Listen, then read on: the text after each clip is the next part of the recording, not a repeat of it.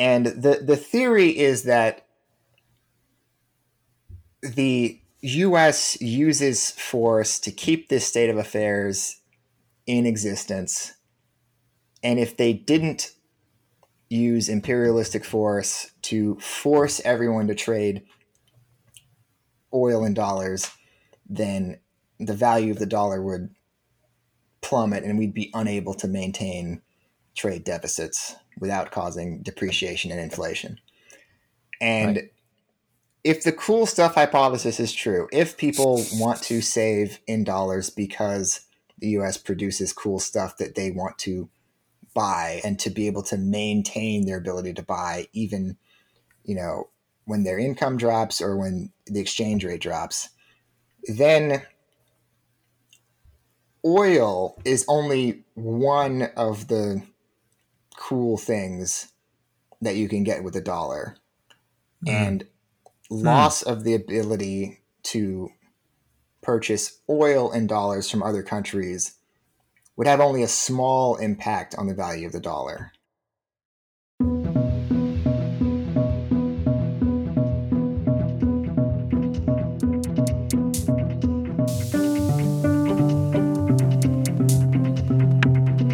Welcome to Activist MMT, a podcast about real-world economics, including modern money theory, and how life changes when you discover it.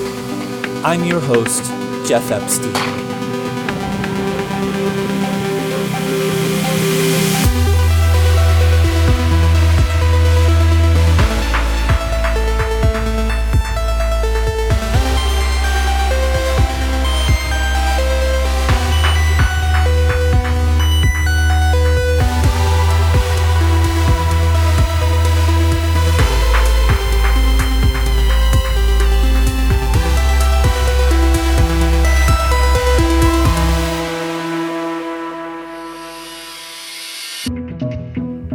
Today's part 2 of my 3-part conversation with lawyer and independent economics researcher Jonathan Wilson on the reality of the petrodollar or reserve currency, focusing on his unique and easy to understand cool stuff hypothesis.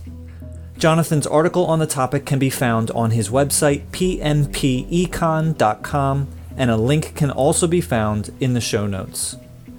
The cool stuff hypothesis is a realistic look at how and why a country's currency is desired, spent, and saved by people both in and out of the country. The playful phrase cool stuff was inspired by Stephanie Kelton and her 2020 book, The Deficit Myth, which takes 25 years of MMT academic scholarship and boils it down for a popular, non-academic audience. In part 1, Jonathan summarized his hypothesis, and today he continues that summary. We then connect the hypothesis to the ridiculous and hyperbolic theory of the petrodollar.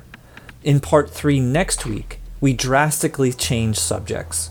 For the past 9 months, Jonathan has assisted me in developing a full and free online course that's not directly MMT, but is critical for those who want to better understand it. It's based on the work of Asad Zaman, who was my guest in episodes 56 and 57, and is titled Historical Context for Real-World Economics. The course is produced by Activist MMT and hosted by Bill Mitchell's MMT Ed and Isha Krishnaswamy's Historically. But for now, let's get right back to part 2 of my conversation with Jonathan Wilson. Enjoy.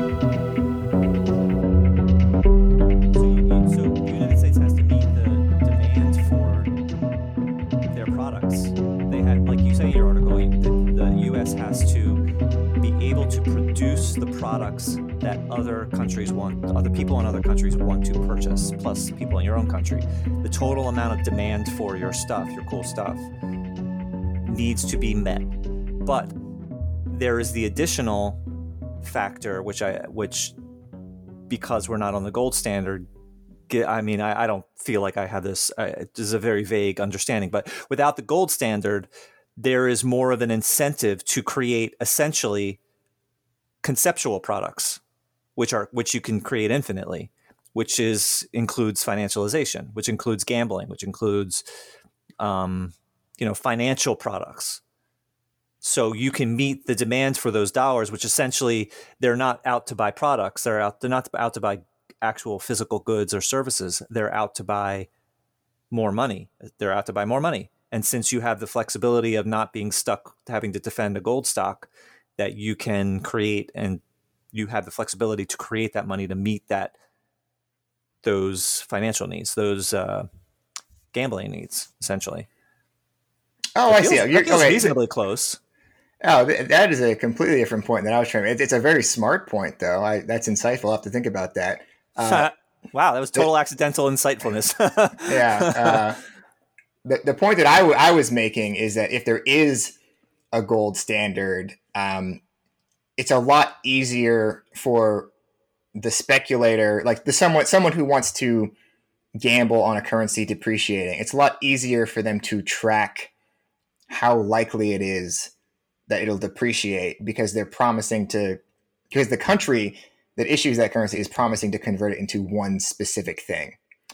And you can just look at that once. You have, 1 million pounds of gold, and you put out, $2 million worth of money converted, so 2 million pounds worth of money claims on gold. Okay, obviously I should speculate against you.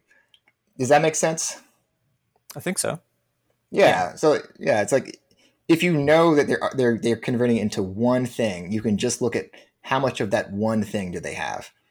Okay. But if they're not promising to convert it into any specific thing, and it's more of this abstract, claim on the goods and services of the country, it is a lot less reasonable for you to bet on a currency depreciation.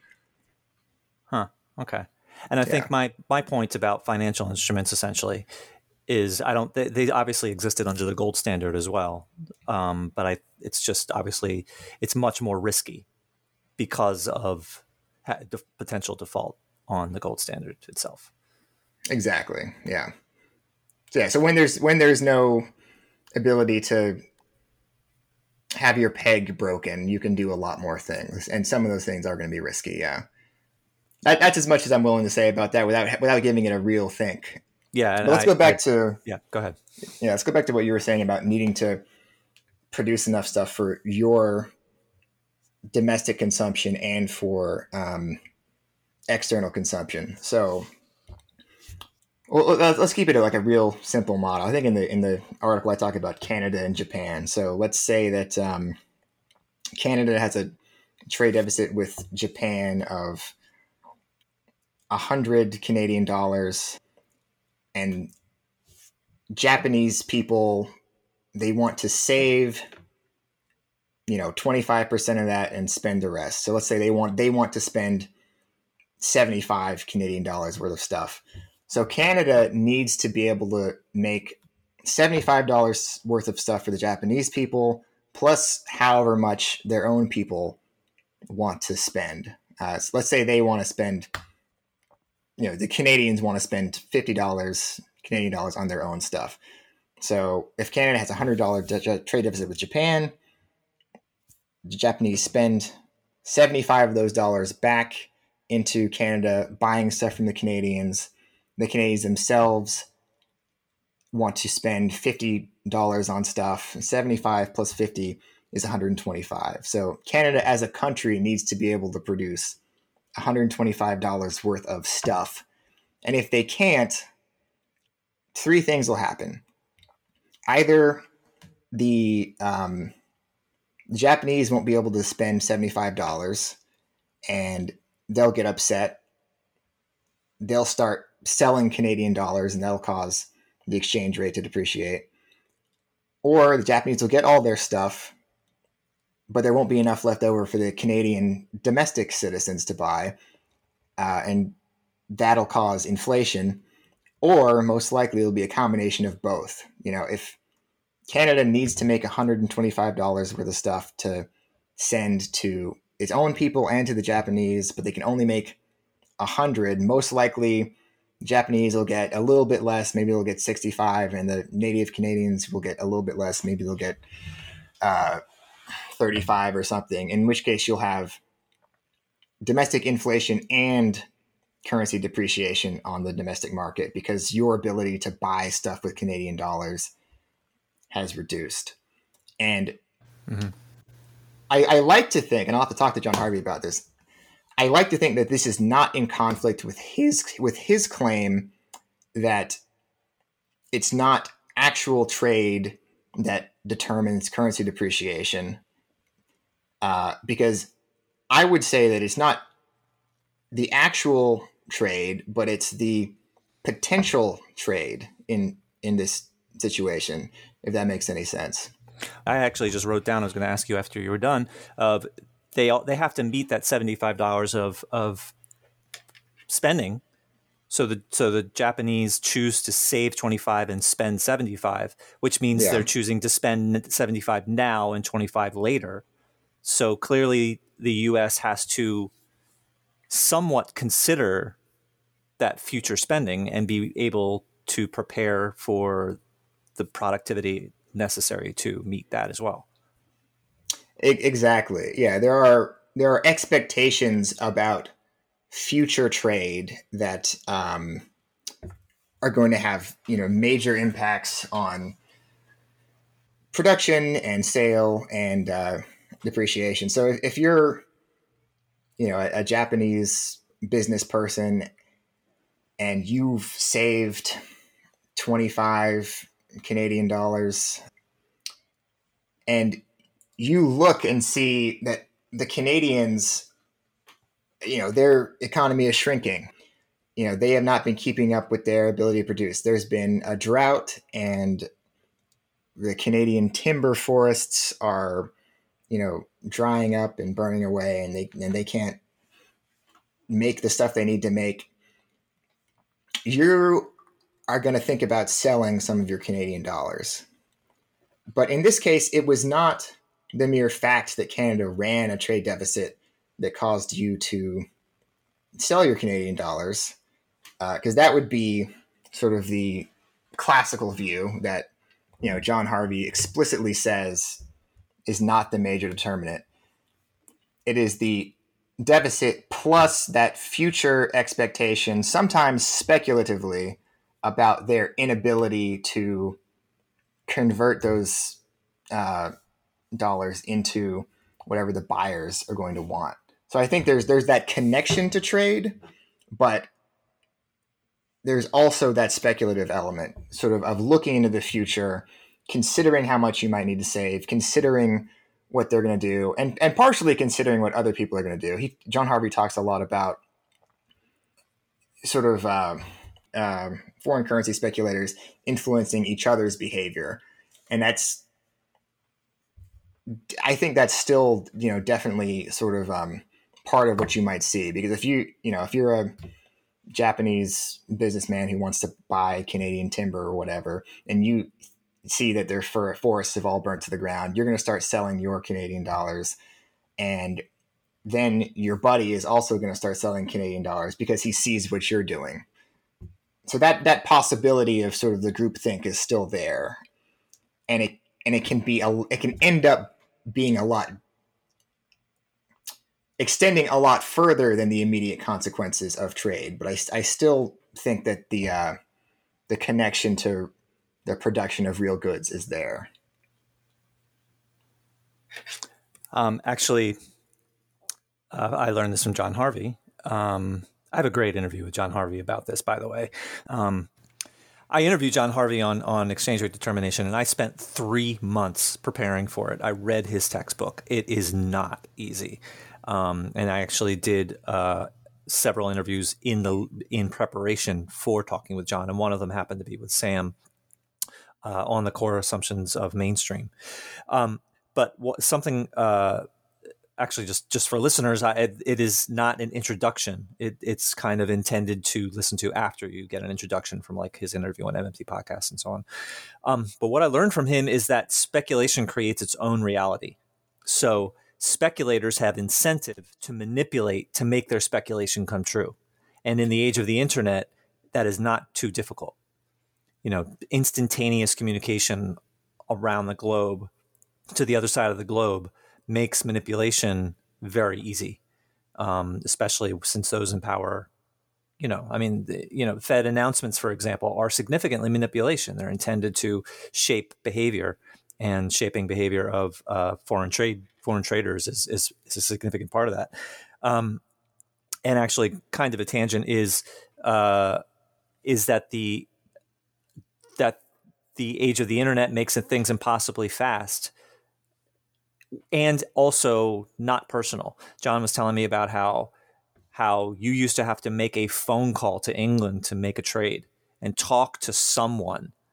So you would have to get to know that someone, and obviously you would be kind to them. If you're a complete jerk, they're not going to fill your trade. And, so you'll be kind to this person. You will think about this person. You will realize this person exists. But now with the internet, that's gone because it's so impossibly fast. You're doing thousands of transactions, millions of transactions in a second, and there's no person on the other end of that. It's just another computer. So the damage of your speculation is not as in your mind because you don't have the person on the other side. They don't exist to you. So their suffering doesn't exist to you. So that's how speculation gets increased as well. Oh, yeah. So I addressed your point. Yeah. I addressed your point, and then I went significantly farther. So hopefully you can bring us back in.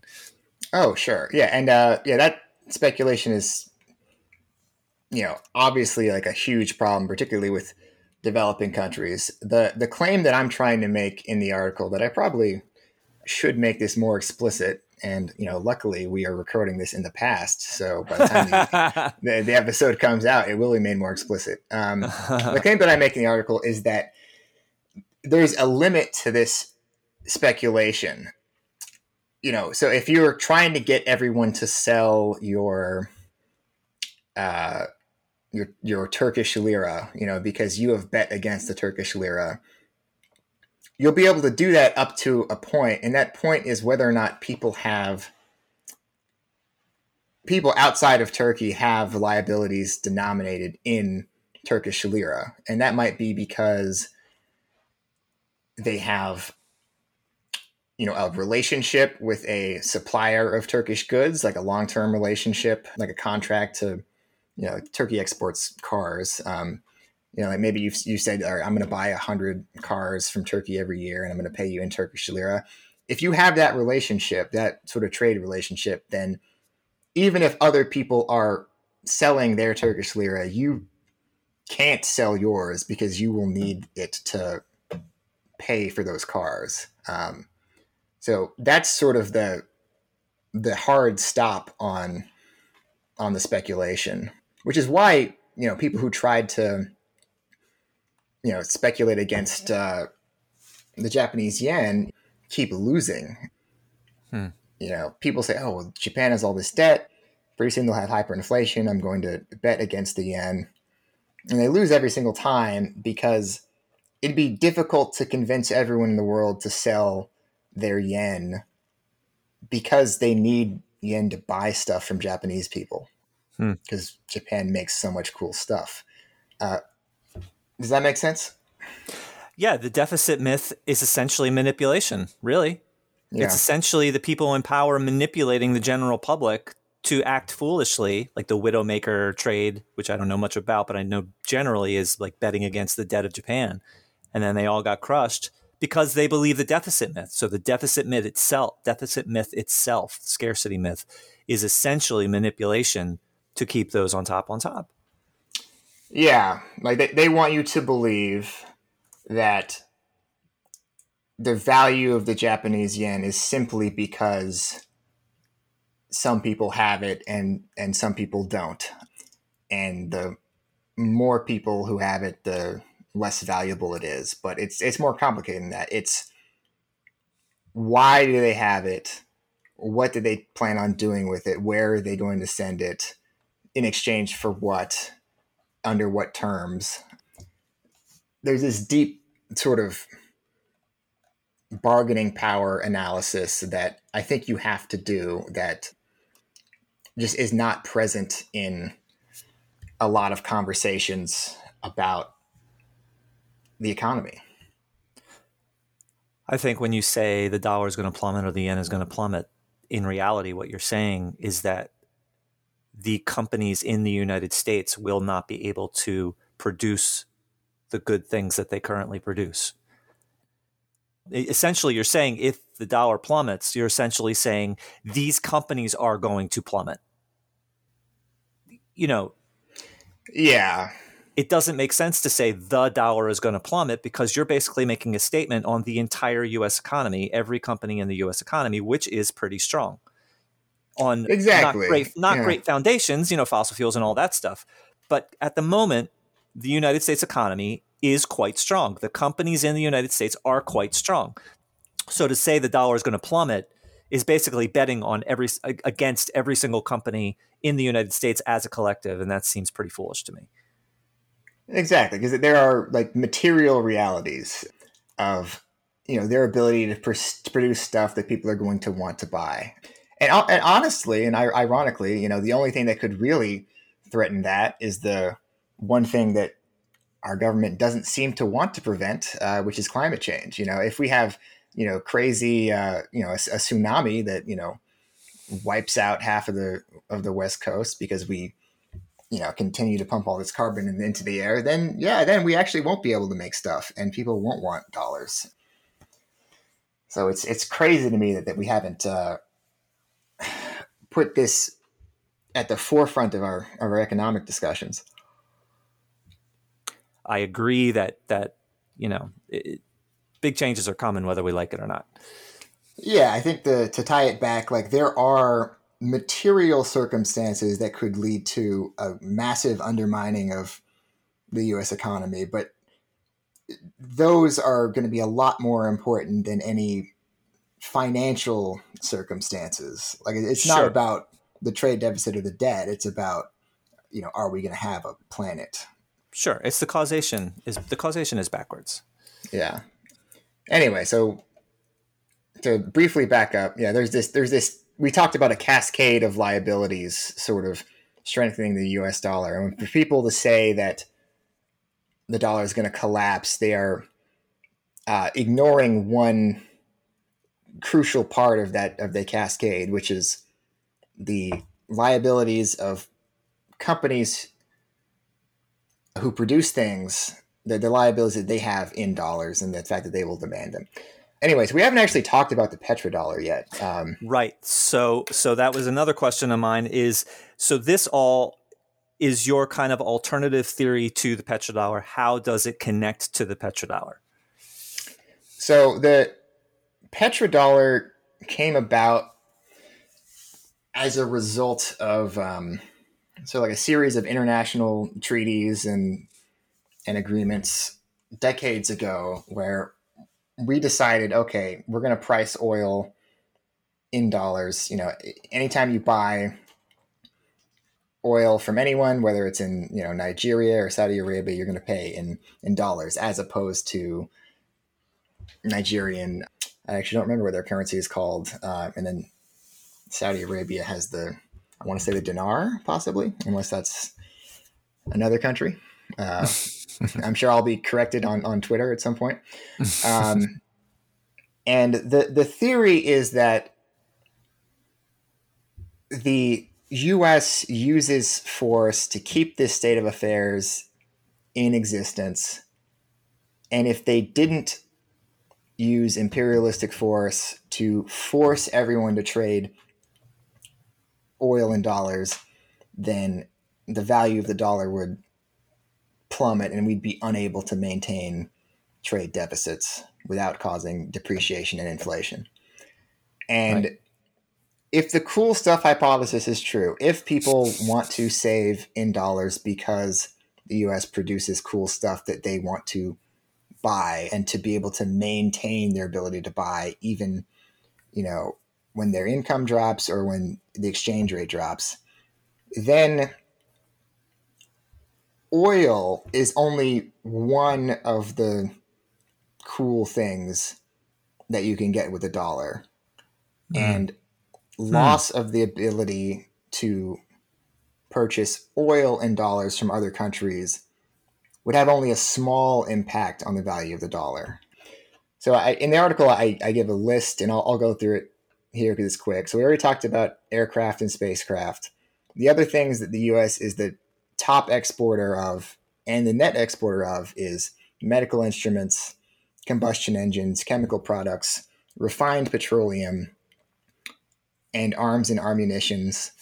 And they're not the top exporter, but they're among the top exporter of integrated circuits and unpackaged medicaments, which is essentially like the wholesale version of certain pharmaceutical drugs. And if you didn't have to buy Saudi Arabian oil in dollars, it would still be the case that you would need dollars to buy all those things we talked about. Guns, chemical products, medical instruments, integrated circuits, so on and so forth. Which means that at best, the complete obliteration of the petrodollar system would have a small impact of maybe 1 or 2% on the exchange rate, because you have all these other reasons to save in US dollars. And interestingly enough, the US is the largest exporter of refined petroleum. So there's crude petroleum and there's refined petroleum. And a lot of countries produce crude. Many fewer countries produce good refined petroleum. And the US is the top exporter of refined petroleum, which means that even if you couldn't buy crude petroleum from Venezuela in dollars, you could still buy refined petroleum from the US in dollars, which is what you really want in order to make plastics and gasoline and that sort of stuff. And that brings up Fadl's work of they take in crude and they send out refined petroleum. Yeah, exactly.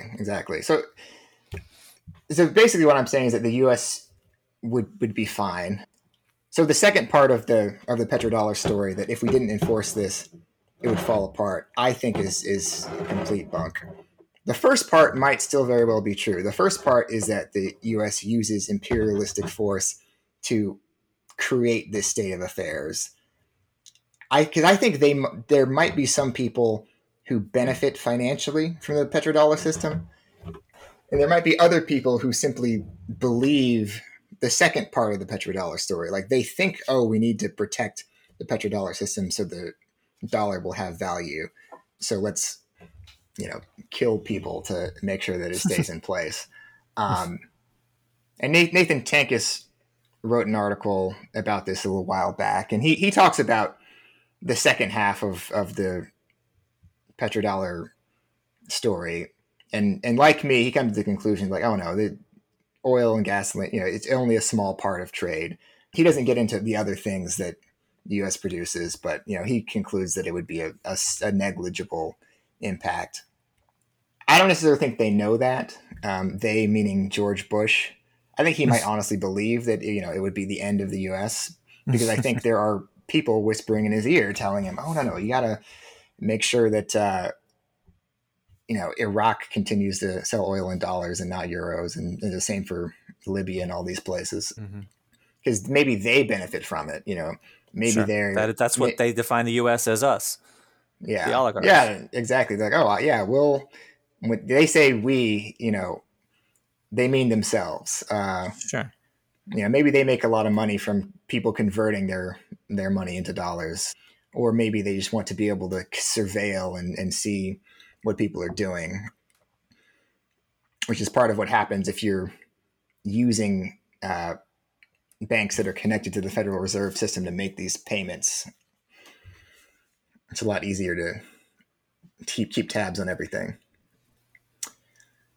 Yeah, so despite what they believe, what they actually believe, I don't think the loss of the petrodollar would have huge negative impacts on our ability to maintain trade deficits, because we make all this stuff. And we sort of talked about this in the first part of the episode.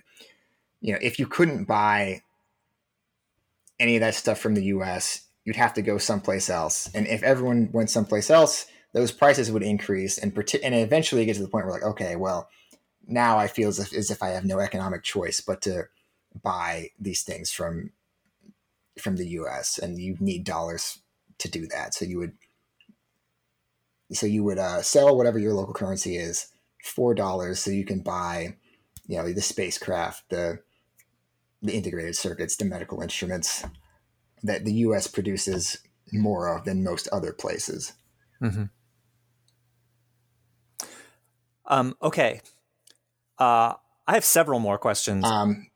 Yeah, let me just say one more thing before I get to your questions. And the purpose of writing the article was not to be like, oh wow, the U.S. is so great. The purpose for me was to get people to think about this cascade of liabilities and payments and apply it to other countries. In pursuit of sort of, again, getting them to think about, like, what does sustainable development look like? Because and we're going to tie this back to Fadl Kaboob's work, which is that, if you're exporting low value content, what I would call uncool stuff that anyone can make, and there's no desire to save in that country's currency. So let's say you're Pakistan, to give a quick preview of what we're going to talk about later. A very subtle, what do you call it in movies when you drop an unknown hint? Anyway, foreshadowing. Very subtle foreshadowing. Yeah. Let's say you're Pakistan and you are producing like mass produced sort of, clothes and toys and that sort of stuff. People aren't necessarily going to want to save in Pakistani currency because they can get that from pretty much any place. They can get that from Indonesia. They can get it from China. So if you put out a bunch of money, if you run a trade deficit as Pakistan, people they're going to take that money and they say, okay, well, I don't want to hold on to it. So I'm going to, sell it, or I'm going to spend it. And that is either going to put downward pressure on the value of Pakistani currency or upward pressure on the domestic prices within Pakistan. But if Pakistan really develops, as Fadl likes to say, into high value added manufacturing goods, and they start making, let's see, what's something that's like really difficult to make, like X-ray equipment, and they become, yeah. You say transporters, like Star Trek? Transporters, and the thing that makes food for Captain Kirk, Captain. Okay. Captain, oh gosh, the what's Next it called? Generation one. What is the thing called? Like the materializer? Yeah, no, it's I don't remember the name, but Earl Grey tea hot. Yeah. So let's say they make the transporters, Picard, and they're the only person, the only country in Southwest Asia that's capable of doing that. If they run a trade deficit, meaning that they're putting out more Pakistani money than they're taking back, then when you get that Pakistani money, you're going to want to hold on to it because you want to be able to buy the transporter. You want to be able to buy, the cool stuff that they're putting out. And what this means for development is that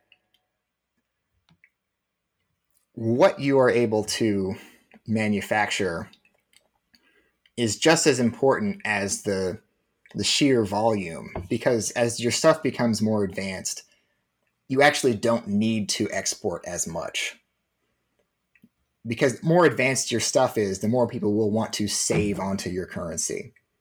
And if they're saving it, that means they're not spending it, which means they're not spending it now. Yeah, they're not spending it now. Preparing to spend it later. Yeah. They might be preparing to spend it later, or they might just be hoarding it because they know other people want it for whatever reason. Because we say that saving now is spending later, but for a lot of like rich people, that's not necessarily the case. They just want to amass as much as possible, and they're never going to try to spend it all. I mean, I see your point, but it's really that. I mean, that is the point: is to buffer for Armageddon so that you'll always have something to protect yourself, which is essentially potential purchasing.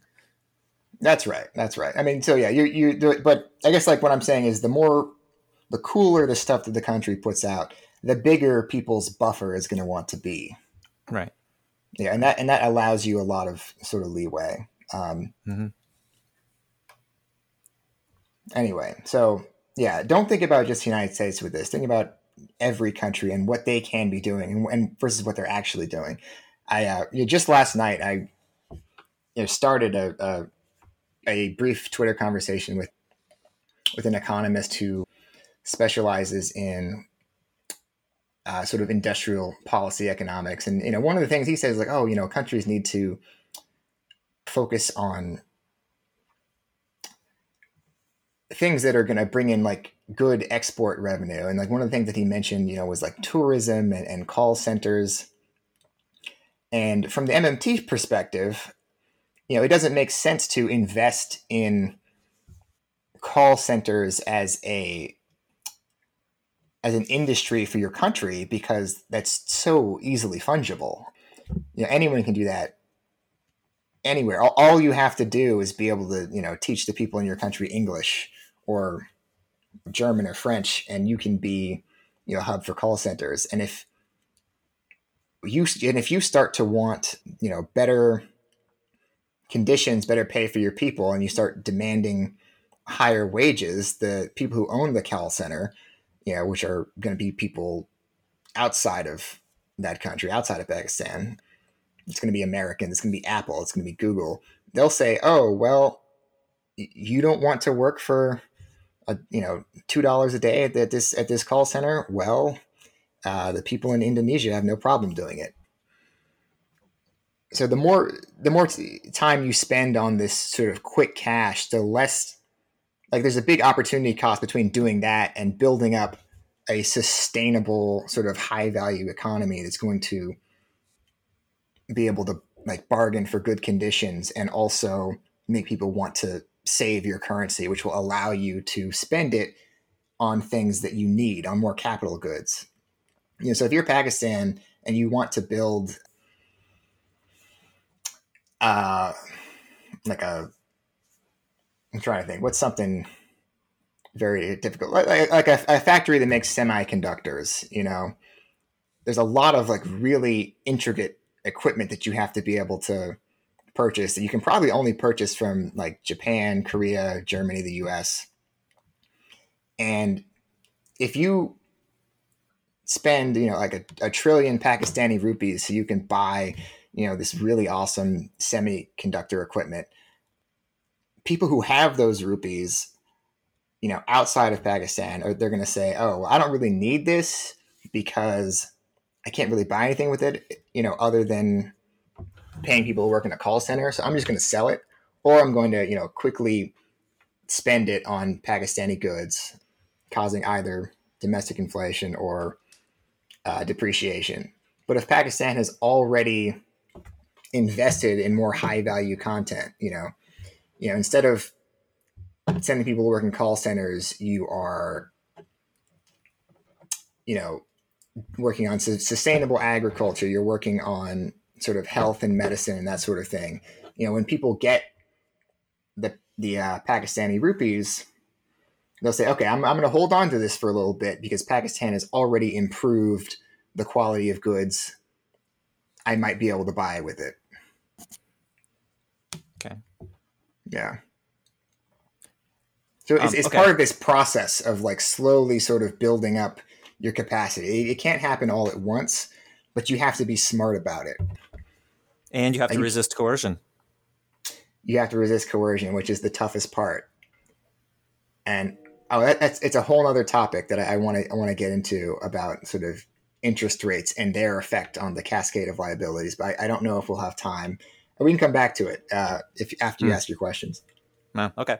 Well, first of all, on a very important correction, not transporter, teleporter.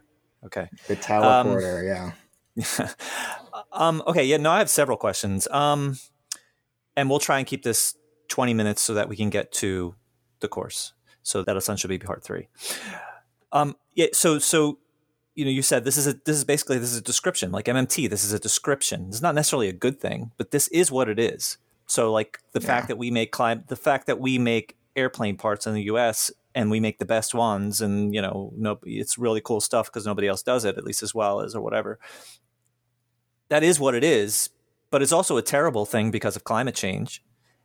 And it's also a terrible thing because it's misguided from our point of view. If we want to be able to adjust and make money as climate crisis starts to take hold, then we need to start considering products that are going to be needed at that time. And if we cling on to products that are needed, need to be phased out, that's a bad thing. So it, as you say, as you end your article, I'm pretty sure it ends this way, that it's a description. This is a description of how it actually is. It does not necessarily mean it does not necessarily mean it's a good thing.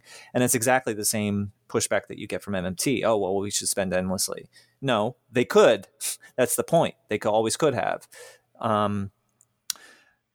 Yeah, I mean, yeah, it's a description. The dollar has strength because people need it to save. They need it to save so they can buy aircraft, spacecraft, medical instruments, chemical products, refined petroleum, arms and ammunition. Excuse me, integrated circuits, unpackaged medicaments. But that is a bad thing, unfortunately, because most of the things that I mentioned, planes, very bad for the environment, combustion engines, refined petroleum, obviously, arms and ammunition, very bad that we are to the exporting extent that we arms. do. Yeah. I mean, Yeah, yeah, it's necessary to a small extent, but to the extent that we do is bad.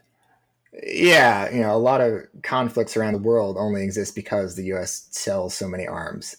So it Right. would be great if we focused, all of our output on, instead of planes. Like, what if the U.S. became the world's leading manufacturer of high speed trains?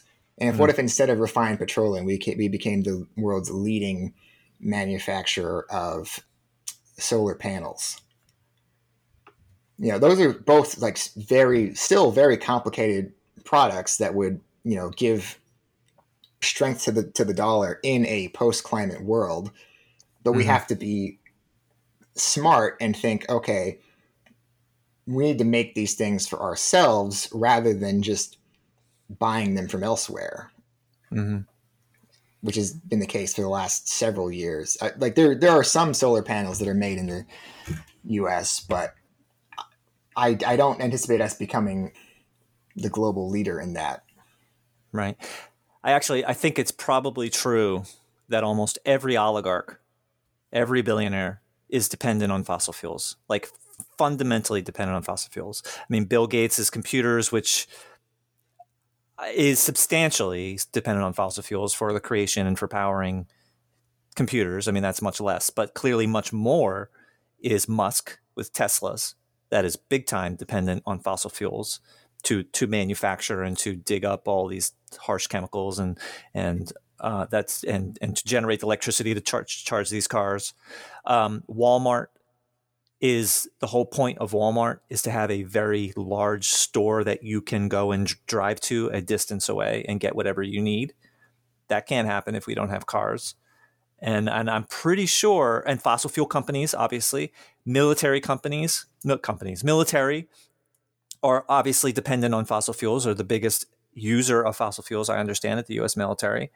So I think I lost my point, but I think all oligarchs pretty much are really dependent on fossil fuels, which is another reason of why they're clinging onto it.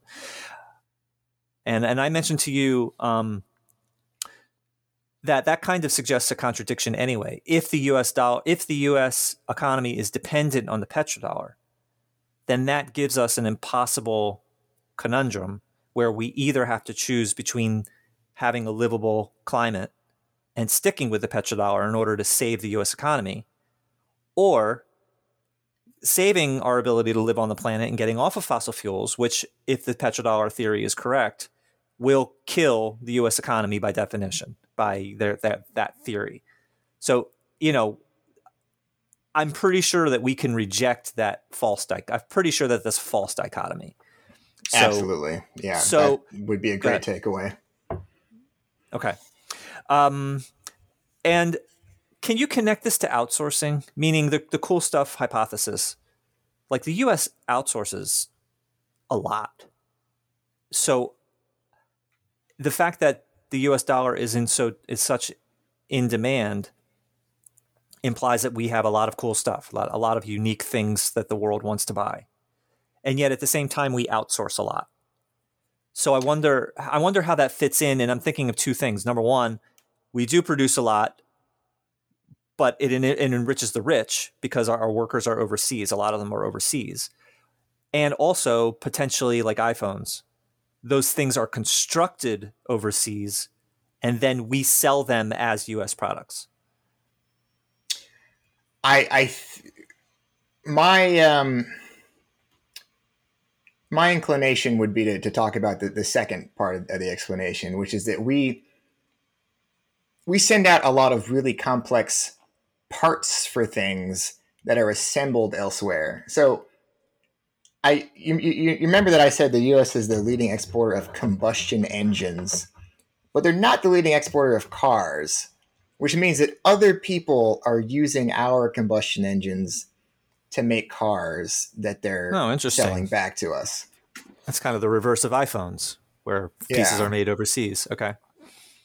Yeah, I mean, I think, and the U.S. is a net exporter of integrated circuits, but a net importer of phones and computers, which means that we're sending out a lot of integrated circuits, which is the complicated thing. And they're putting the thing together and sending it back to us, at a markup.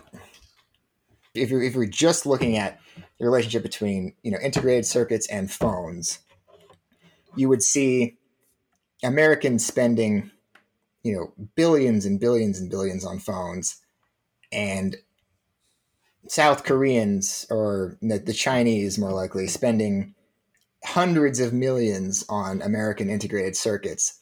And from a classical perspective, you look at that and say, oh, we're getting the raw end of the deal because we are sending out way more money. We're paying so much more. That obviously can't continue forever. Huh. But it can, because they need the circuits, the integrated circuits, more than we need the phones.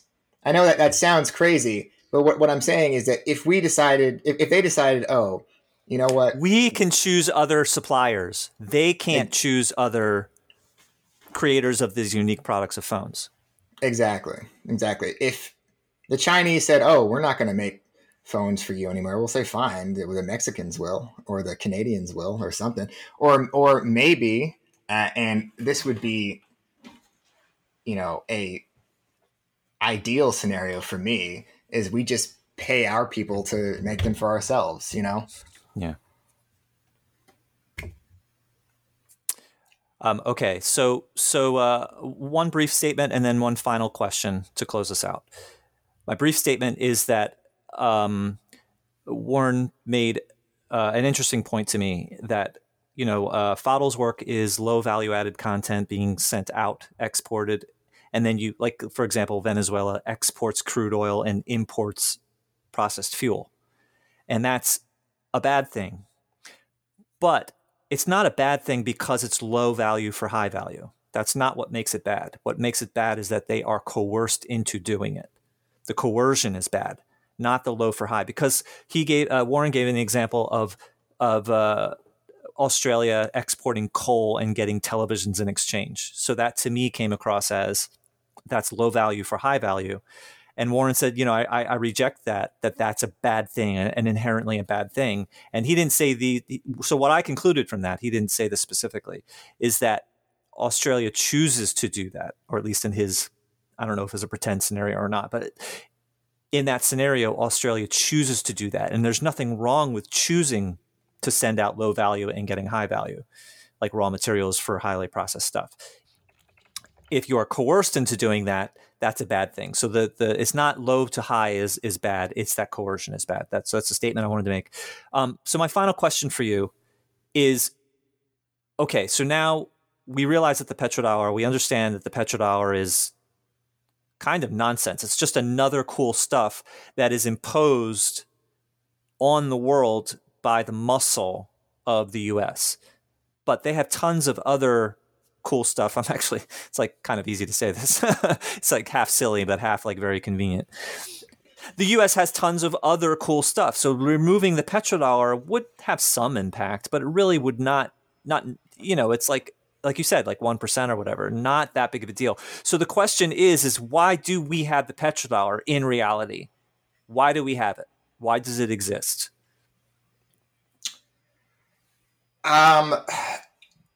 It probably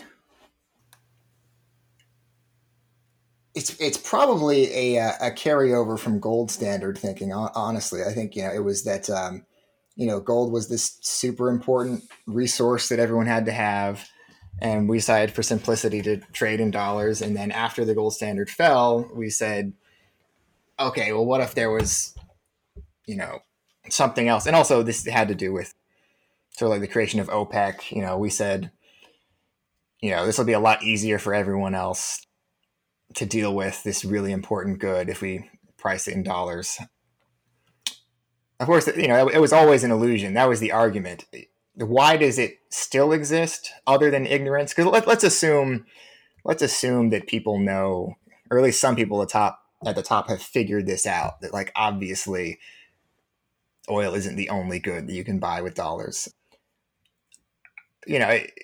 It sounds a bit conspiratorial, but I do think that it is currently in existence, and people try to keep it this way because it's profitable for them. Either because you're a financial institution and you get money from the fact that people, you're an American financial institution who does all these transactions in dollars, and you get like a little bit of the cut, every time, one of these transactions is made.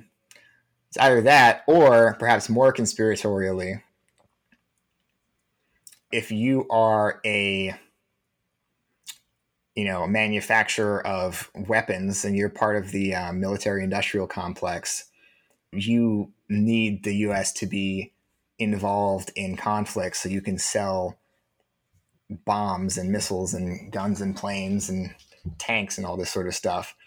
And the petrodollar is a convenient reason for the U.S. to be involved in these conflicts. Yeah, pretty much. Yeah. Okay. I never thought of that. If you're the manufacturer of tanks, you want the U.S. to have a need for tanks. You want them to be involved in some sort of conflict. So, if you hear that, well, we have the tanks, so we might as well use them. Yeah, and if they use them, they get blown up, and then the U.S. has to buy more. Huh. And you might actually believe the petrodollar thing. You might think it's overblown, because it is. In fact, you probably know that it's overblown, but you'll be incentivized to make it seem even bigger than it is. So we talked about, it would be a small effect. If you manufacture tanks, you are incentivized to call the president of the United States and say, oh, no, this is a huge thing. We have to make sure that people continue to trade oil and dollars. Otherwise, the economy will collapse. Oh, okay. And by the way, they're basically lying. They're basically lying. They're pretending that we have to, when really it's, I really, really, really want you to keep this. Yeah. If you were bad and smart, the current incentives, if you are a manufacturer of weapons, is to call the president and say, we need to protect the petrodollar. Oh, and by the way, I have the weapons you need to do it. Mm-hmm. Give me money for these weapons so you can go do that. Okay. That makes sense. And I don't really, I kind of reject the word conspiratorial. It's a theory. We have no way to prove it, but it's certainly a theory, and it's certainly worth considering looking into. And my theory, which I have no evidence for, but it just seems logical to make sense, which I've mentioned to you, is it is a very convenient way to basically keep tabs on every other country. because they Yeah. have to use dollars. So there has to be some logs of which country has what, and that is obviously updated as they purchase oil and whatever, or and especially if they choose to not, they try and create an alternative petrodollar or whatever, like go to the euro or go to the ruble or whatever. That is a very convenient way for the U.S. to keep tabs on every other country. Yes, because at some point, for all those dollar payments to clear, there's going to be some movement within the Federal Reserve System, and it's easier for them to sort of track that. Also, it's easier for them to put sanctions on countries. If you're Just flip a switch at the Fed. Interesting. Exactly. If you have to spend dollars to buy oil, and you're a country that pisses off the United States, the U.S. can tell. Even if you don't have a bank account with the United States, so let's say you're Afghanistan, you don't necessarily have a bank account at Wells Fargo, but maybe you have an account at Deutsche Bank in Germany, and they have a correspondent account with Wells Fargo, which is part of the Federal Reserve System. The Federal Reserve can tell Wells Fargo, do not process any of your correspondent account transactions from Deutsche Bank that are originated from Afghanistan. Yep. Yeah. That's true. Whereas if that weren't the case, and if Afghanistan was buying oil in Pakistani rupees, then the only thing they would need permission for, the only entity they would need permission from would be the Pakistani central bank, because they could have correspondent accounts with Pakistani commercial banks, and the U.S. wouldn't have direct influence over that. Mm-hmm. And some middle-aged white dude sitting at the Federal Reserve can just use a single finger to just change some number or some Boolean in a true or false in their computer, and cause this this real world consequence for whatever country they want. Oh yeah. I mean, it's like that episode of Rick and Morty where they turn the 1 into a 0, and then they destroy the financial system.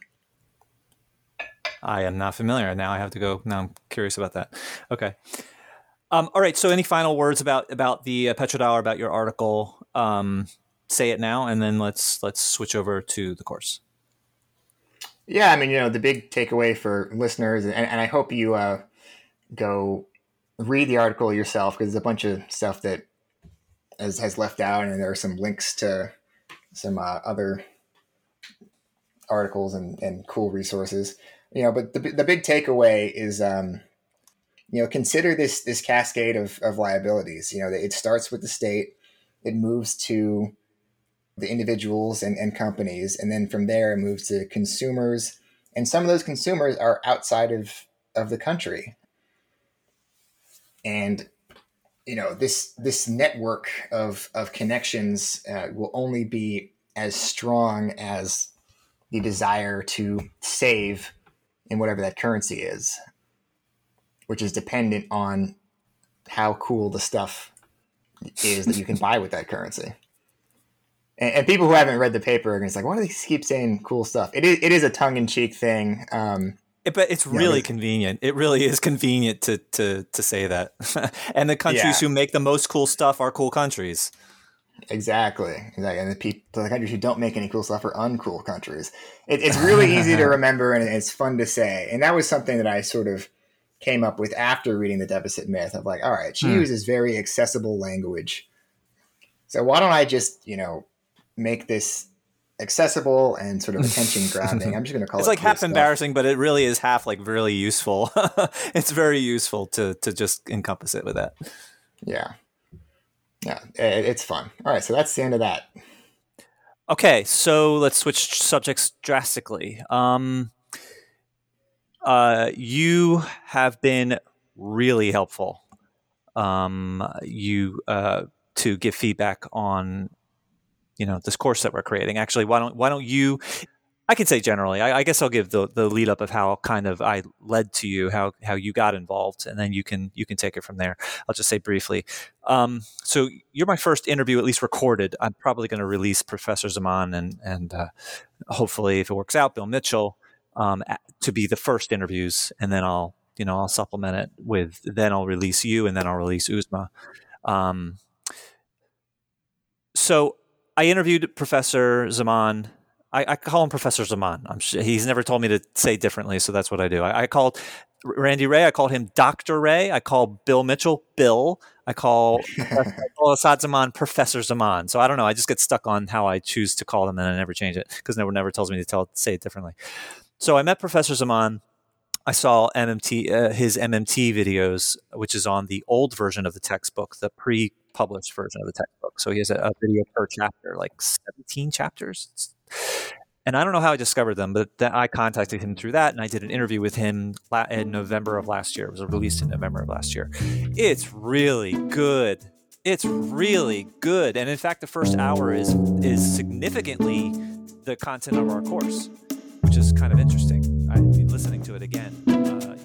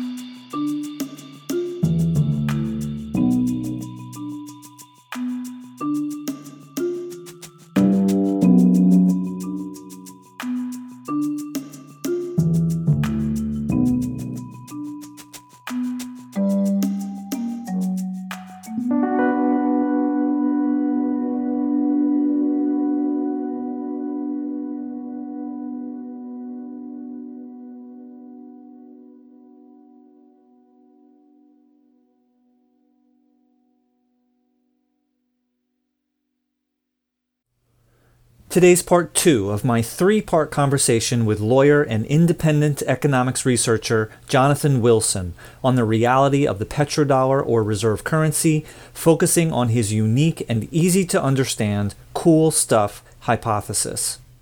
Jonathan's article on the topic can be found on his website pmpecon.com, and a link can also be found in the show notes.